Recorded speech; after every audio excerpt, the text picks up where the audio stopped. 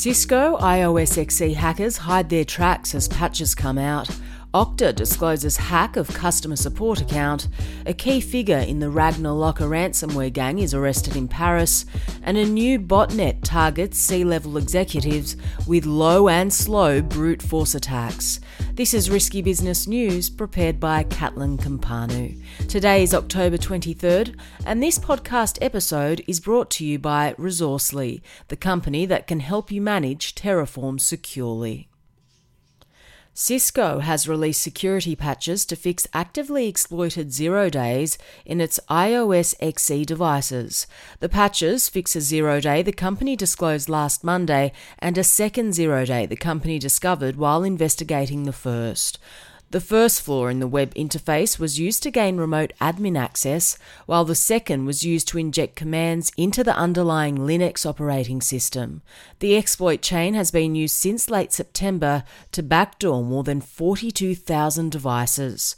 Shortly before Cisco released patches, the attacker started removing its backdoors, and the number of infected devices plummeted to only a few hundred.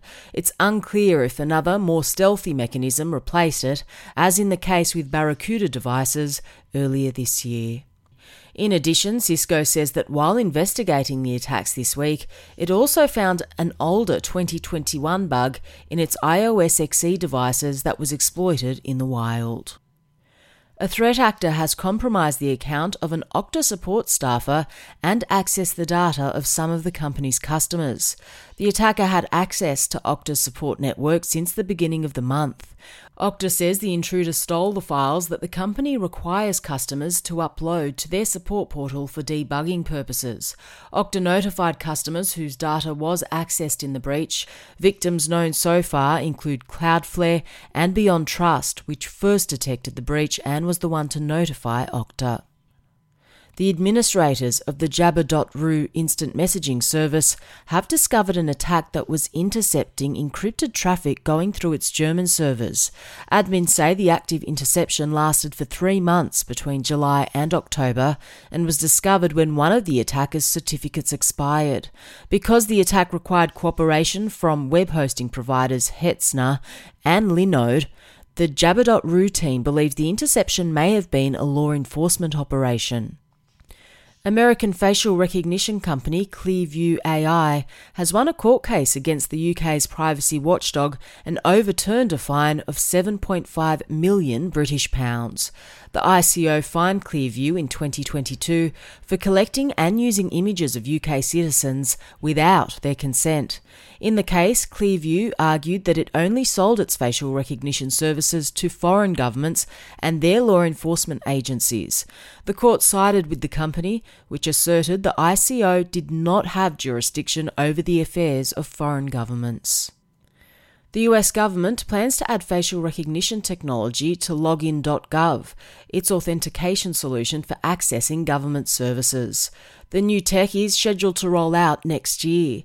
Americans who don't want their face scanned to access government services will have a second digital identity verification option available, but the government hasn't yet decided what that option will be.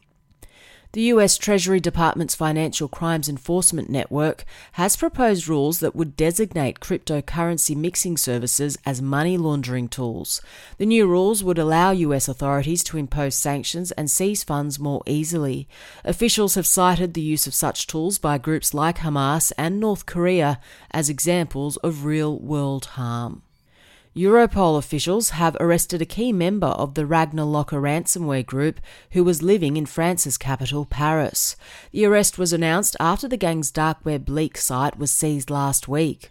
5 other suspects were also interviewed in Spain and Latvia, and authorities seized servers across several European countries. A French judge has freed 2 Spanish nationals who've been accused of launching ransomware attacks against 26 French companies. Aged 26 and 28, the suspects were detained in July last year. French officials claim the pair used the Babook ransomware to launch more than 200 attacks against companies all over the world. In a court hearing last week, lawyers for the 2 suspects argued there is reasonable doubt that the pair were behind the attacks. A hacker claims to have gained access to multiple Filipino government websites and downloaded gigabytes of data. The hacker, who goes by Diablo X Phantom, claims to have gained access to the sites through weak passwords such as admin123. He claims to be 19 years old and a former red teamer who just wanted to highlight the government's weak security practices.